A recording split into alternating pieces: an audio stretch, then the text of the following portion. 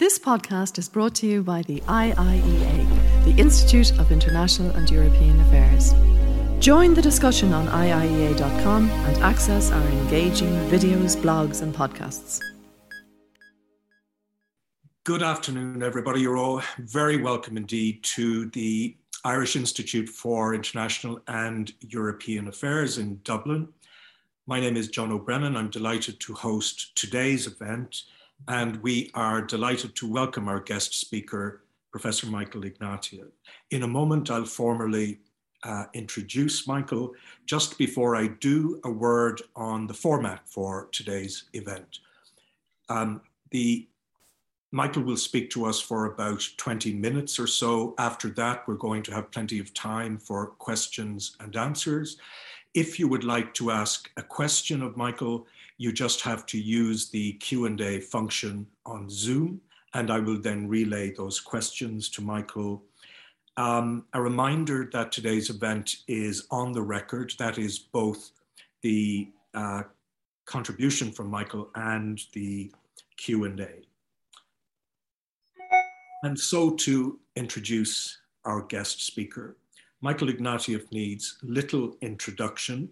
He is Professor of History at the Central European University in Vienna. For his sins, a former politician. More recently, he was rector of the Central European University in Budapest, and there is hardly anybody thus better placed to talk about today's theme of illiberal democracy and why it matters for university, for free speech, and so on. Michael has such a distinguished record as an academic. Some of the books that he wrote in earlier phases of his career are books that I still read and use. I teach ethnic conflict, for example, and I use that wonderful book, Blood and Belonging, which he wrote in the mid-1990s. Another book, The Lesser Evil, which focuses on political ethics and why they matter. His latest book on consolation, Finding Solace in Dark Times. So we are delighted truly to welcome Michael to the Institute, and I look forward to hearing what he has to say about this hugely important topic, and I invite him now to take the floor. Michael. Thank you, John. It's great to be in Dublin, even kind of digitally. It's one of my favorite cities. I'd also like to give a little shout out to Irish diplomacy, if I can. Ireland beat Canada to a seat on the Security Council, and that came as a mighty big shock in Ottawa, but I want to raise my hat to the skill and sophistication of Ireland's representation overseas. You also got some terrific representatives in Central and Eastern Europe, and I don't know whether Ambassador Pat Kelly, who is your ambassador in Hungary, is watching, but if he is, thank you. You were a great friend to the university and a tremendous representative of Ireland. So let me get to the topic at hand, illiberal democracy and threats to academic freedom in Europe. I mean, I guess I have three questions. One is, why did the Eastern European transition as a whole end up in illiberal democracy in at least two places? Why did illiberal democracy then target universities? And what does the future hold for democracy in Central and Eastern Europe? Let's go back to the transition, first of all, in 1989. The transition was supposed to do kind of three things. It was supposed to move from closed to open societies, and that meant open markets, open borders, free markets, and a free press. It also meant secondarily a political transition from single-party police states to multi-party political competition.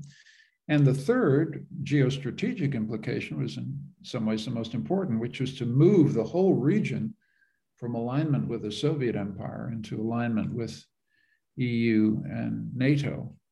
And by 2004, as you know, that realignment was complete. Eastern Europe was in the European Union. And so then the question becomes, why did enlargement not consolidate liberal democracy in that region?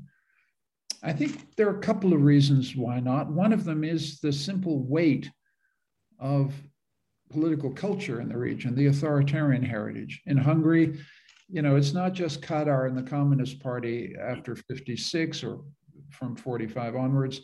It's also Admiral Horthy in the 20s and 30s and 40s, a deeply anti-Semitic authoritarian regime. It's Pilsudski in Poland, it's Tito in former Yugoslavia. This is a region with a deep experience of single party rule led by a single strongman. That's one heritage. The other heritage is even in some ways more disturbing, and that's the heritage of ethnic cleansing. 600,000 Hungarian Jews are exterminated between spring 1944 and summer 1944. Terrible ethnic cleansing in Poland and also in the former Yugoslavia. So these countries come out of the war in 1945 having had their pluralistic culture eradicated by Hitler or by Stalin. And so they become monoethnic states with essentially a monoethnic political culture. That is a culture that's not habituated to accommodating pluralism, ethnic and religious difference. I think another reason why the transition doesn't go right has to do with the failure of the transition elites themselves. I mean, CEU was formed in 1991 to train that transition elite. They're the people who wrote the new constitutions. They're the people who privatized the economy. They're the people who set up multi-party democracy. But by 2005 and 2006, many of these transition elites were too small to consolidate themselves into a permanent ruling bloc. And I think they also had become corrupt and were therefore vulnerable to an attack from the right wing. One of the things that happened during the whole transition that people didn't see at the time was the emergence of a new counter-elite. The transition elites were based in Warsaw, in Belgrade, in Budapest. The counter-elites were based in the countryside, small town, conservative, unilingual. Most of them didn't speak any other language but their own, deeply anti-cosmopolitan by instinct, and Christian, Catholic, Protestant by allegiance. And this counter-elite begins to take the possibility of taking power, and parties like Fidesz from Hungary, Orban's political formation, basically build their political support on this new counter-elite. When the counter-elite begins to mobilize politically, it mobilizes on a kind of politics of resentment. One of the things that comes as a really disagreeable surprise, I think, to people who believe in EU enlargement, was how quickly that counter-elite, national elite, began to resent Brussels. And so, to a degree that must astound people in Ireland, there are people in Poland, there are people in Hungary who talk without apparent irony of Brussels being the new Moscow. What these counter-elites don't like is that EU enlargement constrains the political systems and the sovereignty of these counter-elites, and so they don't like it. So instead of building a consensus in favor of incorporation in a new European project, EU enlargement present tremendously strong resentment by local elites who didn't like the abridgment of their power. Another factor, I think, which needs to be emphasized is how tough capitalism was when it came to Eastern Europe. One example is the ways in which Austrian and Swiss banks sold mortgages denominated in euros or in the Swiss currency to unsuspecting Hungarians who then had never had a mortgage before and suddenly were paid in forints and had to pay them back in European currencies and quickly went underwater. And the crisis that this engendered in the financial crisis of 2008 and 2009 is a central reason why Fidesz came to power. They ran as a kind of anti-capitalist nationalist program that said, you've been screwed, excuse my language, by the Western banks. We're going to take back control and make sure none of you go underwater. And this was something I think the transition elites were slow to realize and respond to. When these counter elites take power, and Fidesz takes power in 2010, they took power in the name of the people. But the people they were talking about were themselves, the counter elite. And they immediately used political power and the legitimacy of majority rule to mount a major attack on counter-majoritarian institutions. Counter-majoritarian institutions include the courts, the media, regulatory agencies, and the universities. We're not used, by the way, to thinking of universities as part of the constitution of a liberal democracy, but I do think they need to be thought of in that way, as one of the countervailing, counter-majoritarian powers that tries, above all, to keep the trade in ideas as honest as it can be. This is what a liberal democracy amounts to, the use of majority rule to attack the counter-majoritarian limits on power in the name of we the people, in the name of these ethnically homogeneous Hungarian, Polish, Serbian nations. There was less of this in the Czech Republic, partly because the Masarykian interwar tradition was stronger, the Catholic Church was less strong, and the economy was more deeply and successfully integrated into the German economy. So it's not a pattern across the whole of the region, but this illiberal democratic trend begins to take hold, and democracy itself begins to be distorted. All of these trends, which begin before the migration crisis, are exacerbated, of course, by the migration crisis of 2015, when suddenly there are 1 million desperate Afghans, Syrians, people from the Middle East at the railway station in Keleti and in Budapest, flooding onto trains to get through to Austria and then to Germany. And this is a pivot crisis, which I think accentuates and radicalizes all of these parties across the region.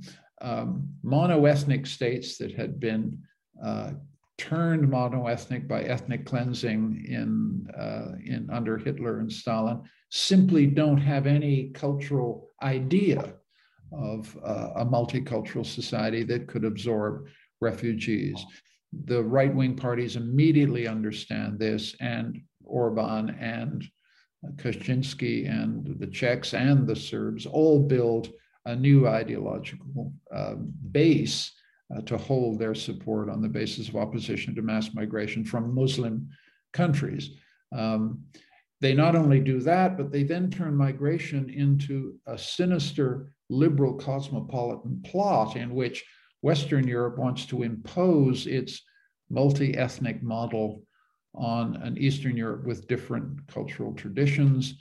It's a liberal cosmopolitan plot fueled by sinister capitalist forces like George Soros and other well-funded liberals who want to impose a multicultural society of mass immigration on societies that have never had that experience. So it's a threat to the nation, it's a threat to the language, it's a threat to the survival of these countries.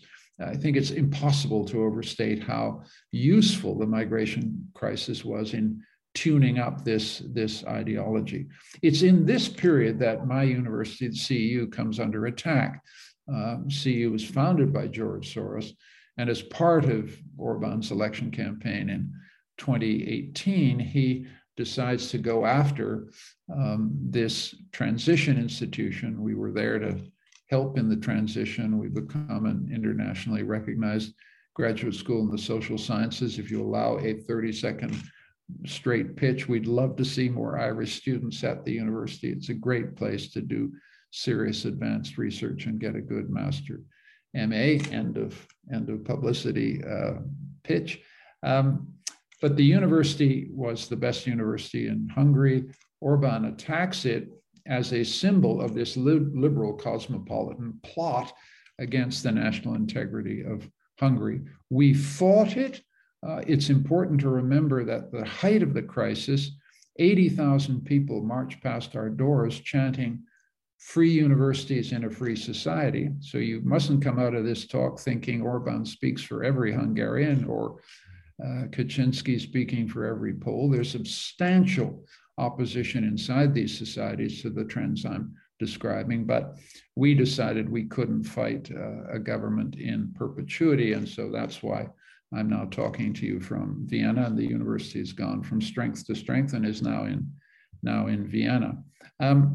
This revolution that Orban has led since 2010 has become steadily more radical, despite the fact that the European Court of Justice pronounced the expulsion of CEU illegal under European law.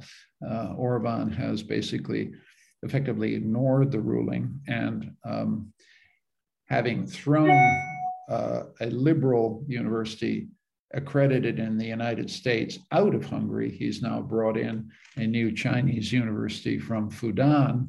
And so you have a new university which, whatever else it's going to do, will not teach empirical assessment of either the Chinese or the Hungarian regime in its classroom. So, and this entry of a Chinese university into a European member state is a source, I think, of some legitimate concern, and gives us a pointer to where Eastern Europe as a whole may be going in the future.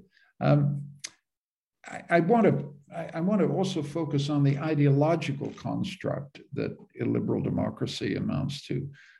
It's nationalist, it's conservative, it's Christian, it's anti-liberal, and so attacks on gender studies, gay rights, the equation by the regime, scandalously, of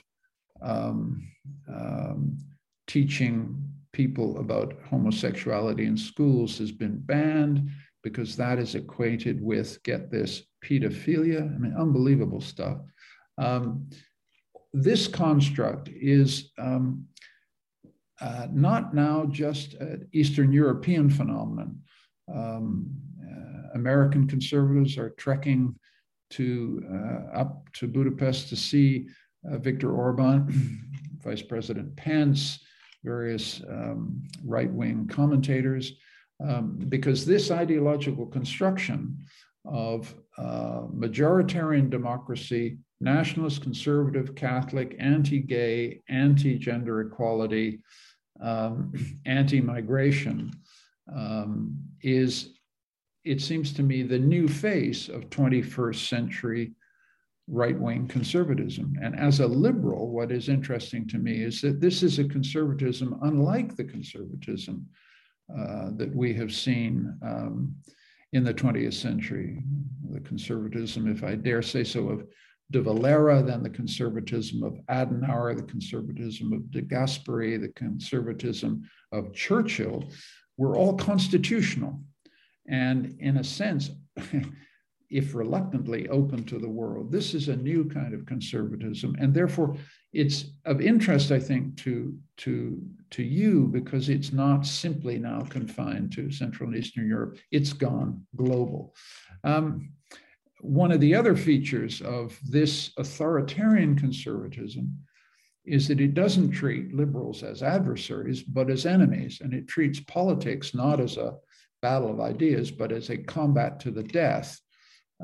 It accepts no limits to the authority of its leader, and it's a threat to democracy because it models politics as a battle to the death, because it treats its enemies, its opponents as enemies, and because, in some sense, and this is the issue with Orban, it may not be able to allow itself to lose.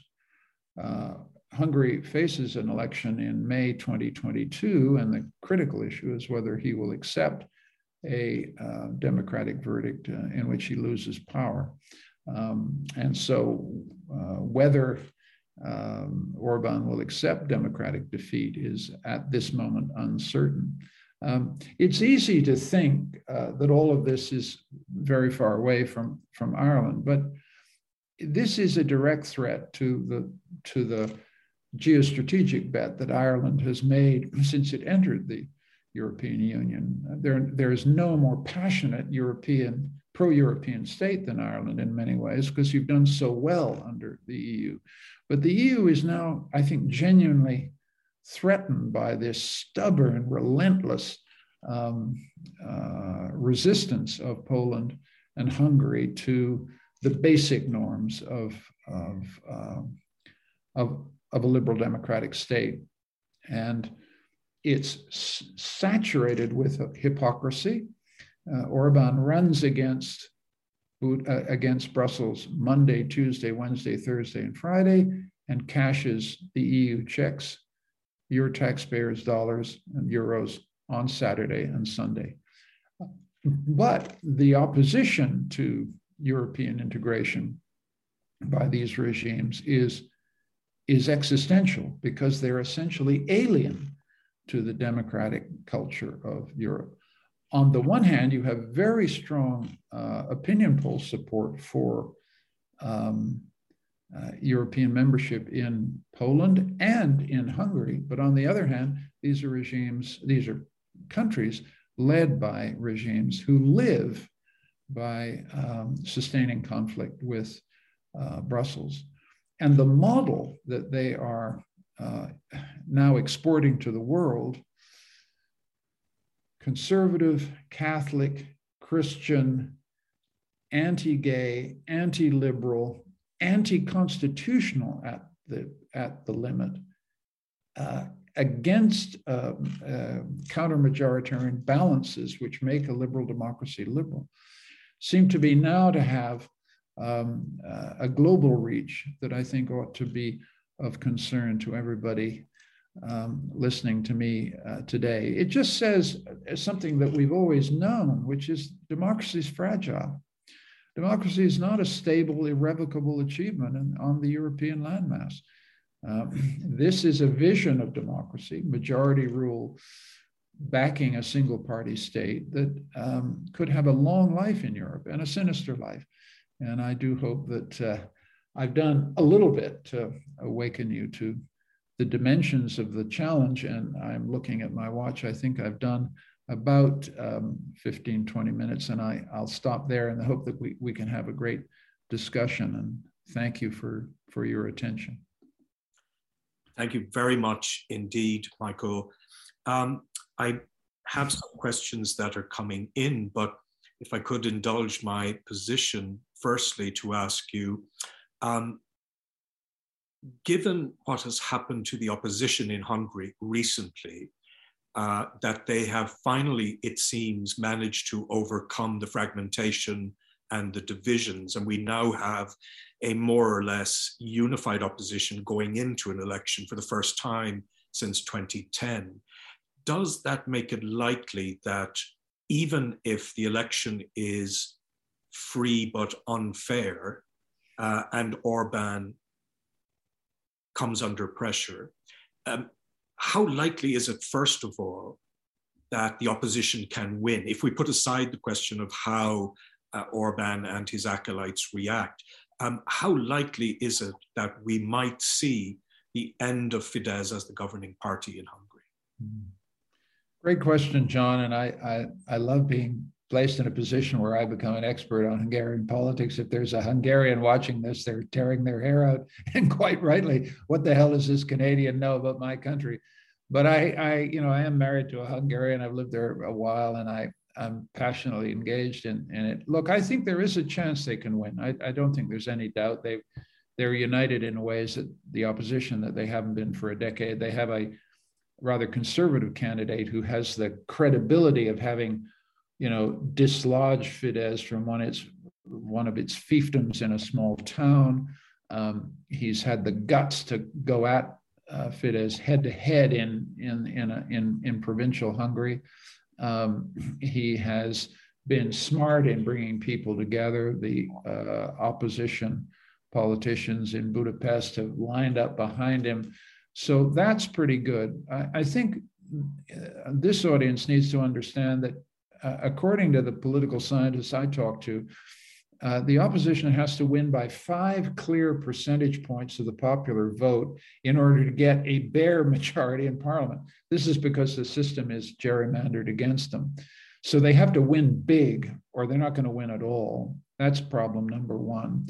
Problem number two is that the Constitution is so gerrymandered now that you have to have a 2/3 majority to do anything substantial. And the opposition is seriously tempted to, if they win the election, to alter the Constitution in order to enable them to pass the legislation they want. And here's the risk. If they do that and alter the Constitution, then Orban would, having lost the election, would suddenly take to the streets and say, this is a threat to democracy. You know, you're doing what you accuse me of doing. So, and he has gone to the streets before when he was in opposition. He could do so again. And there is some worry that the transition here, even if he accepts defeat, could be extremely rocky and difficult. And so I'm aware that there are discussions in the opposition at the moment how to meet this challenge prudently, and I hope they will meet it prudently.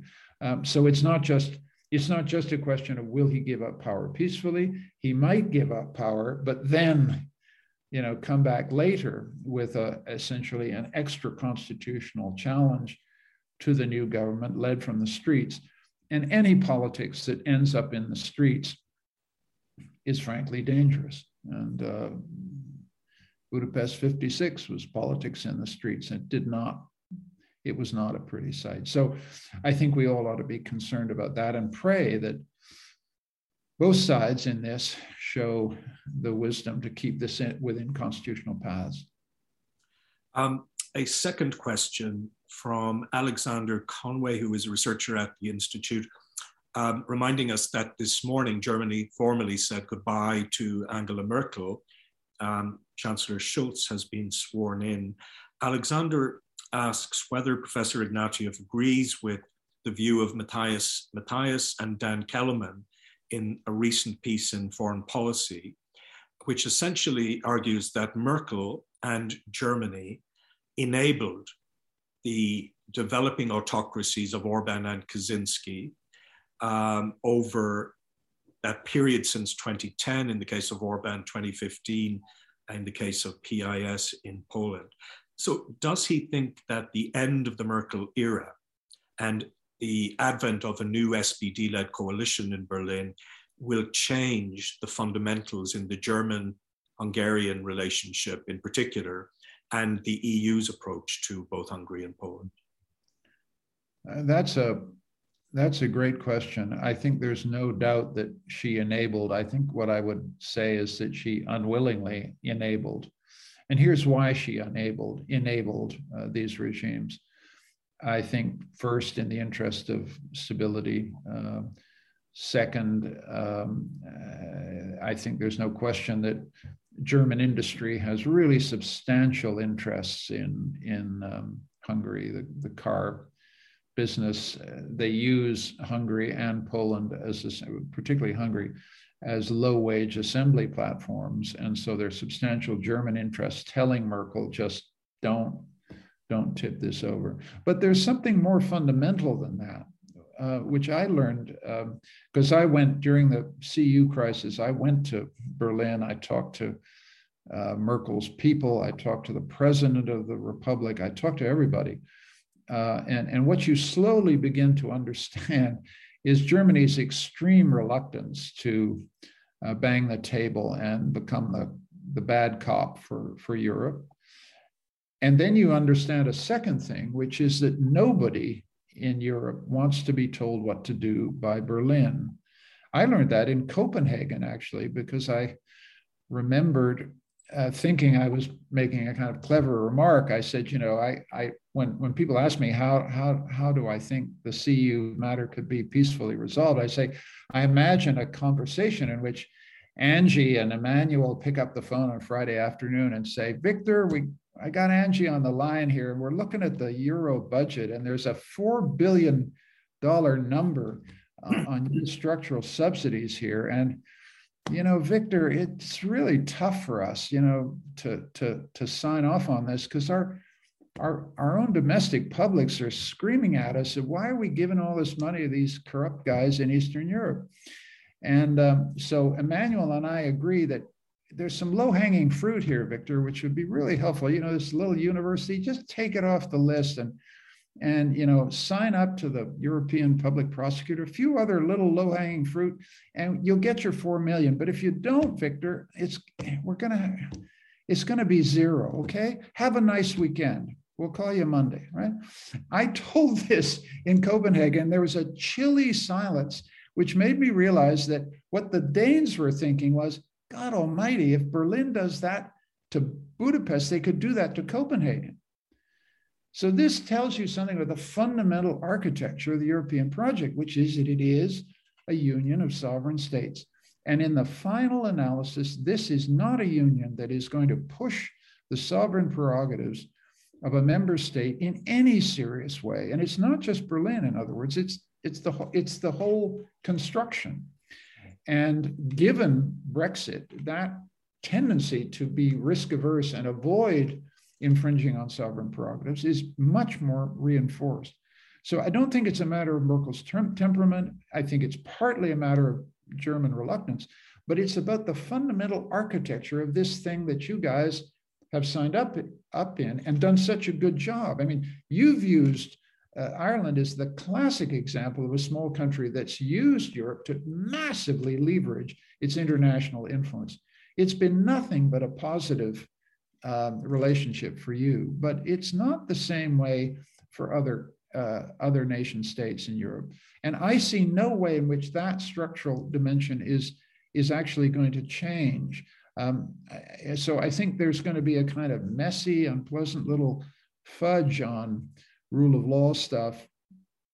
And I think that Europe will simply decide different strokes for different folks. It's the only way to keep this bicycle moving. They'll have illiberal democracy, to the east of, Switzerland, and they'll have liberal democracy to the west, and that's the best we can do.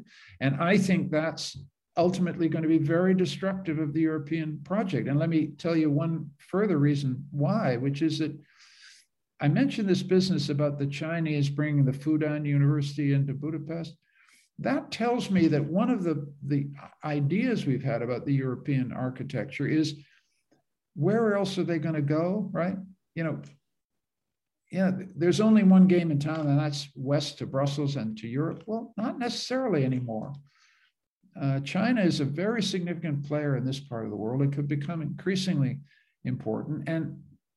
And I can imagine a scenario in which, under sufficient pressure, Orban, Kaczynski, and some other future guy would say, I don't need you guys. I've got belt and braces, or whatever it's called. I've got these long-term loans. China is good for me. And the one thing about China is they don't give me a lecture what kind of domestic regime I run. So I'm just saying this is a very much more unstable 21st century environment than I think we're used to. I'm sorry to go on so long about the question, but it's such a good one, and it's absolutely the key to the whole issue. It also prompts me to ask about your own experience as rector of CEU in your engagement with Brussels. There has been deep criticism from academic lawyers, especially, of the European Commission in the way that it has handled Hungary and Poland, and that the insistence on using dialogue in preference to proper, meaty material sanctions is one that has only emboldened the autocrats further. Now, in the case of CEU, Michael, did you feel that you had sufficient support from the Commission in particular? Well, I met all these guys and all these people. You couldn't go into Jourova's office without her saying how much she believed in academic freedom, and some of these other folks. We met a lot of senior officials. I was never short of rhetorical support. Everybody understood instantly that it was unconscionable that in a Europe of free peoples, a member state could actually expel a university from its borders. That's the kind of thing Lukashenko did with a university, but Lukashenko's Lukashenko, right? So they understood it wasn't that they thought it was a marginal issue. They thought it went to the heart of European values. But the commission, the commission's chief instrument, as your lawyers are saying, is legal. They prepared the legal briefs to the European Court of Justice that found in our favor. But the court found in our favor in 2.5 years, after we'd been thrown out. So justice delayed in this case is justice denied. And so this recourse to legalism is one source of weakness. The other source is the law itself is weak. I think Irish folks need to understand that there isn't good law defending academic freedom and institutional autonomy in Europe. There just isn't. There's a lot of there's a lot of commercial law. The reason we won the case at the European Court of Justice is that we won on the basis that we're a commercial enterprise that, was our commercial rights were violated. It had nothing to do with academic freedom. And that indicates that the resort to legalism is limited. Secondly, the law you've got is inadequate. And third, the commission can't do kind of heavy politics. That's for the council. And when the council gets down, it's a bunch of politicians from member states who want an easy life and have got a short-term, let me get through the 6 months of my presidency and we can push it along. In that setting, Orban is one of the most experienced politicians there is. With the departure of Merkel, he may be, in fact, the most senior politician at the table. He plays the game like a master. They think this guy is a bad guy, but he's our guy. He knows all the jokes. He remembers our name. He pats our backs. And he's a extremely able politician. So he punches his way about his weight. And for that, and these are some of the reasons why the hammer never comes down. And in my view, the hammer will never come down on this guy. And ultimately, what I think, and it's a general rule for Europe, is when Europe is faced with authoritarian single-party rule, the only solution is democratic change from within. There's absolutely nothing from the outside that, in the end of the day, matters a damn. And I learned that to my cost. I thought that European institutions put sufficient pressure, formal and informal, to save the institution. No way, no way at all. The only thing that will restore democracy in Hungary and in Poland are the actions of Hungarians and the actions of Poles. And that's probably the way it should be. Yeah. And could you foresee a situation, Michael, where CEU actually returns substantially to Budapest in the future? If we have a new government, new dispensation in Hungary, could you see that kind of return taking place? I think it's unlikely. Well, let me be more precise. We will always have a presence in Budapest. We have a presence now. We have a campus, we have a library, we have a democracy institute, and we will maintain that. What I don't think we'll do is any situation in which our accreditation depends on the whims of a Hungarian government, even one in the hands of the opposition, because I simply don't have confidence in the autonomy of the accrediting institutions that we would be required to work with. Whereas in Austria, it's a classic European state where those things, nobody puts their political thumb on the counter.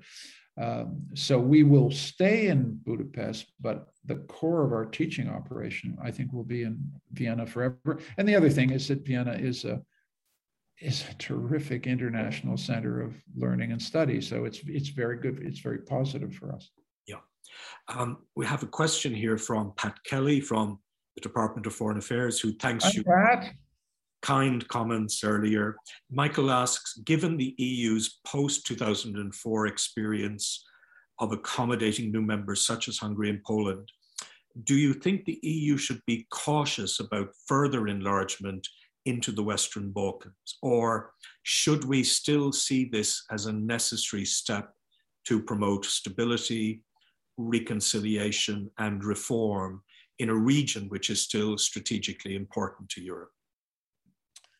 Boy, Pat's asked a great question, and I'm very much of two minds. On the political side, there is zero appetite for enlargement among the existing electorates of the 27, and that's just a fact. On the other side, it's clear that unless the Western Balkans gets a political destination, they're going to go in some very weird directions, and we already see that they're going in weird directions. And it's not merely that they'll go in weird directions, but a kind of vacuum will emerge in which the Chinese, the Russians, and the Turks, above all, will begin to, create their clients of influence and interest. And that is not good for the long-term stability of Southern Europe. So at the moment, the game that Europe is playing is yes, but not now, holding the bright, shiny bauble of eventual enlargement to keep these places politically stabilized. But I just don't know how long this can be done. And the trouble with enlargement, if you just take a place like Serbia is a terrific place. Yugoslav war is a part beside, some wonderful people there, but it's another single party state. It's not a great regime to negotiate with. So enlargement would have to be very demanding of Serbia, would have to be very demanding of these other regimes. They would have to really meet some pretty difficult tests on corruption, on democratic legitimacy. And I just think they're nowhere near that at the moment. And they can't come in until they've cleared those bars. So I think the positive side is to do everything that the EU can to improve the free market in goods, improvement in infrastructure, maybe some visa liberalization to get some of these huge volumes of unemployed people who are just dying to work in Europe, get them in and get them coming in and out on a sort of guest worker basis. I think there's a lot that Europe can do because, I cut my teeth on the Balkan Wars in the 90s and was there for nearly a decade. And it was terrible for Europe to have, it was terrible for everybody to have so many people massacred and killed and deported in that period. It's a scarring memory for Europe, and a shameful one. This was supposed to, we remember the year, this was supposed to be, Europe's job. They couldn't do it. I think Europe can now set out a roadmap in which infrastructure investment, people investment, institutional reform don't take the possibility of enlargement off the table, but make it clear this is not going to happen until these regimes genuinely and irrevocably liberalize. That gives them some perspective, but pretending it's not happening, pretending it'll just go away if you ignore it, is a recipe for disaster. I think one of the reasons that your book, Blood and Belonging, still resonates so much is that there is still deep fragility about Bosnia with the secessionist threats from Republika Srpska. Recent events in Montenegro demonstrate the tensions within that polity, and Kosovo-Serbia remains a very, very difficult relationship as well. Yeah. I have another question from Francis Jacobs, who is former head of the European Parliament representation in Ireland and a member of the Institute. Francis asks, apart from the opposition parties, what other countervailing forces might we point to in Hungary and in Poland? How strong is civil society? And what are the views of younger Hungarians and Poles and of their diasporas? And will those matter in creating change in the years ahead? Oh, that's another great question. My sense is that civil society in Hungary is not as strong as we would like it to be. It's very dependent on external support. I know this because the Open Society Foundation, on which I used to sit as a board, did a lot of funding. It was very difficult because the minute you took OSF money, you were, a George Soros puppet, this kind of stuff. But the very need for external support indicates a certain fragility in the civil society composition. The other factor in all this region is out-migration. I mean, you don't stay in Hungary if you're unhappy or discontented or opposed to the regime. You just get on a train and go to Vienna or Dusseldorf or Dublin even, and this is a perverse aspect of EU enlargement that I don't think we anticipated, which is that it's a kind of safety valve for these single-party regimes. If you don't like the place, you leave. And so 500,000-600,000 Hungarians live in other parts of Europe. They remit income back, but they come back to see their mums and dads in the summer. But their political force inside the country is not terribly strong, although they do vote, and the external vote will be important in the next election. Some of the same thing is also true in Poland, which has huge out-migration, and I think that's weak. The other thing to say, which I think is a sort of point about social science. Whenever you use the word civil society, you always assume that civil society is somehow progressive. One of my colleagues, Bela Greszkiewicz at the university, has made the point, which I think is extremely important. There's a right-wing civil society. There's a conservative civil society. And it may be that the conservative civil society in Hungary and in Poland is much stronger than the liberal or progressive one. The civil society that's strong in Hungary is the church, and it's been massively aided in Hungary by the Orbán regime. Ditto, obviously, in Poland.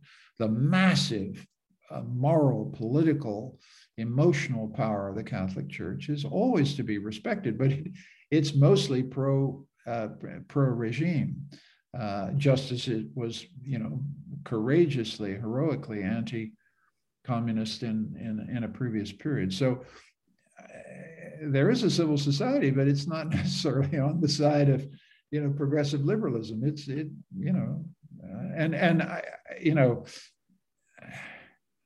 I think one of the enormous strengths of Polish society is the Catholic Church. I'm not a believer, but you just have to respect the immense moral prestige of this institution and hope that over time it will play a role in orienting Poland on a good path. I have another question from Dan O'Brien of the Institute. Dan asks, would non-acceptance of an election outcome by a member state be a red line for the European Union and bring the very membership of Hungary into question? I think that's a terrific point, and I hope to hell you're right. I absolutely agree. That is, that's a red line. And Europe would have to, the Council of Ministers would have to say that unequivocally. You lost. Goodbye. Don't show up to the next meeting on Tuesday. You're done. We're working with the other guys. So this would be a case where Europe could suddenly play a very productive role in assisting a democratic transition simply by refusing to validate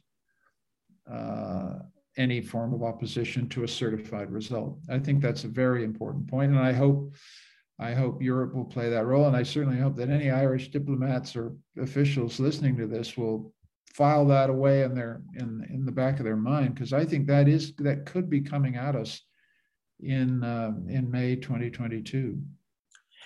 Connected to this, Connor Daly, who is a research fellow at Trinity College, asks about the mechanics of the election potentially.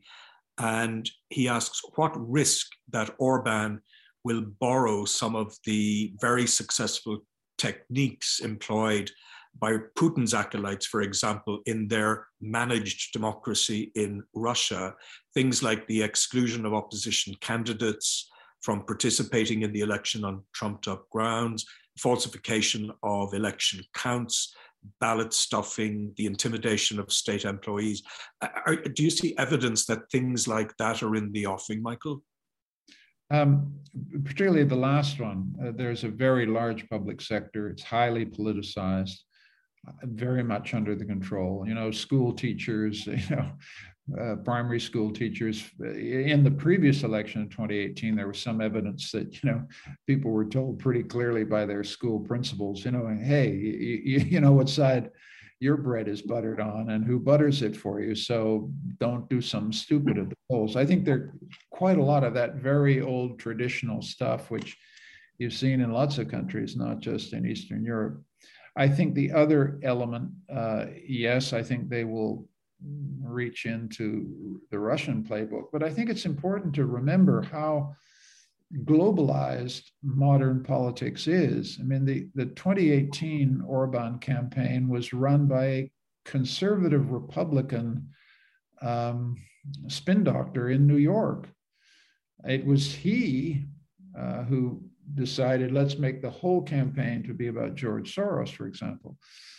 He was the one who gave Orban his electoral playbook. So these regimes are very, very sophisticated in their use of social media, in their use of campaign advertising, in their use of attack ads. The entire playbook of Western politics that I knew when I was in politics is fully on display. These places are not little provinces. They are plugged into the latest black arts with the advantage that they can also make use of the black arts of the Russians. So I think it'll all be in play. But I think there's a limit to how effective it can be, because these techniques have been used for 10 years now. People are there's a saturation effect. And as much as anything, it's the fact that he's simply been in power for 11 years. People get fed up and tired of it. So I don't want to overdo this. I think he could still win. I think there's no question it's going to be very, very close. At the moment, it seems to me that the opposition has the best chance in a decade, but that's about all I would say.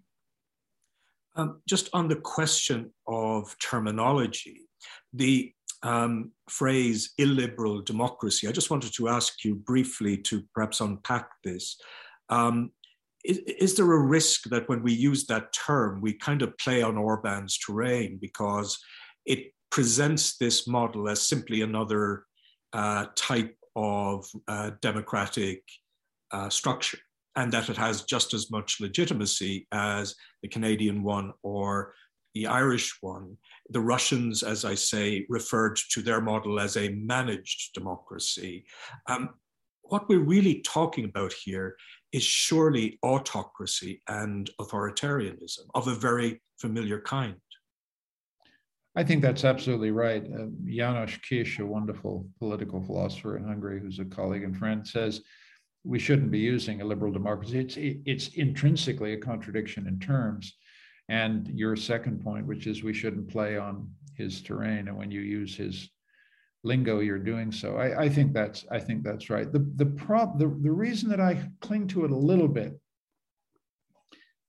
is the enormous importance of democratic legitimacy to everything that Orban has done. Every time he's in a jam with Brussels, with liberal opponents like me, he says, listen, I won 3 damn elections. I went out and won them fair and square. I have the confidence of the Hungarian people. You do not. You do not represent anybody. The attack on Soros is an attack based on democratic legitimacy. Who the hell are you, New York financier? What? Who do you? How many votes do you have? You know, so I agree with the point you're making, John. I think it's fundamental, but you don't. If you simply call him another kind of authoritarian, you're missing the crucial role of an idea of democracy that's in his head and as in the heads of the Hungarian people. He has very deep support because people say, he hears me, he listens to me, he understands me. He's the one who bumps my pension up every January. You know, I mean, it's, and so it is a kind of democracy. That's the problem. And I think you see this in the United States. This is this recurrent uprising in American political traditions against the counter-majoritarian elements of their own constitution is a very enduring feature of American democracy. And it's not quite right to simply say these are just authoritarian populists. No, these people are claiming they are Democrats, just not your kind of Democrats. And that's why I think I unwillingly use illiberal democracy, while I concede the very good point you're making.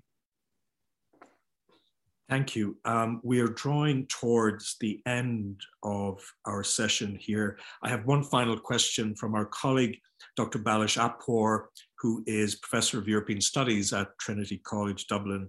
And Balázs asks, what do you think the leeway of the Hungarian opposition would be in the sphere of higher education after the recent changes in the status of universities in Hungary, which, as Balázs points out, essentially brings them under the control of the government?